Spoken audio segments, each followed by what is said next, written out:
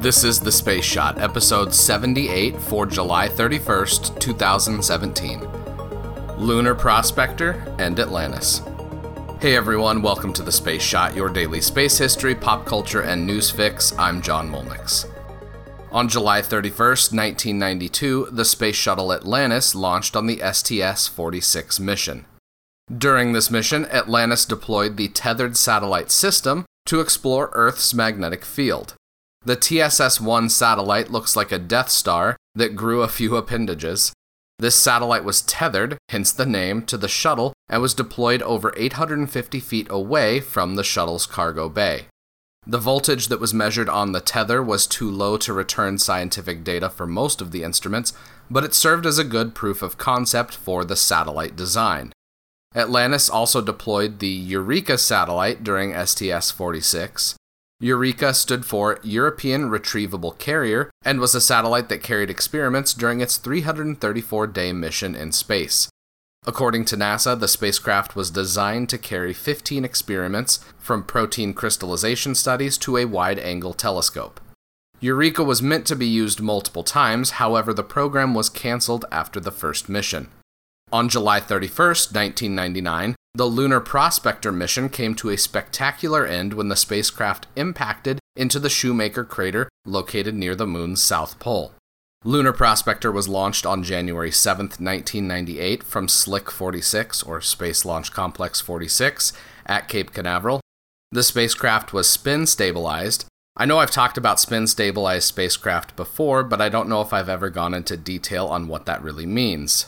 Think of a football, and for my listeners outside of the United States, I'm talking about American football.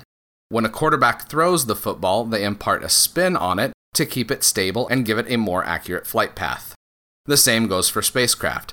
Spin stabilization gives satellites a longer service life because less fuel is needed to keep the spacecraft oriented. It also makes the spacecraft lighter, which can allow for more science instruments to be carried on the missions. The Lunar Prospector made important observations of the lunar surface and determined that there is significant evidence of large amounts of water ice. A neutron spectrometer on the spacecraft allowed scientists to determine the composition of the lunar surface. The readings gathered during this mission point to evidence that there could be as much as 3 billion metric tons of water at each pole on the moon.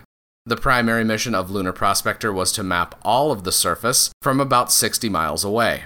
As part of the extended mission, the spacecraft lowered its orbit to as low as 6 miles above the surface of the moon. This close proximity allowed scientists to make measurements at resolutions that were extremely precise. With its primary and extended missions complete, the golf cart-sized spacecraft slammed into a dark region of the Shoemaker crater. It was hoped that the impact of the spacecraft would release material that would be visible from Earth, but sadly nothing was observed upon impact. Check out the show notes for more information on today's episode and be sure to connect with me on Instagram and Twitter. Find me at John Molnix. I'd love to chat.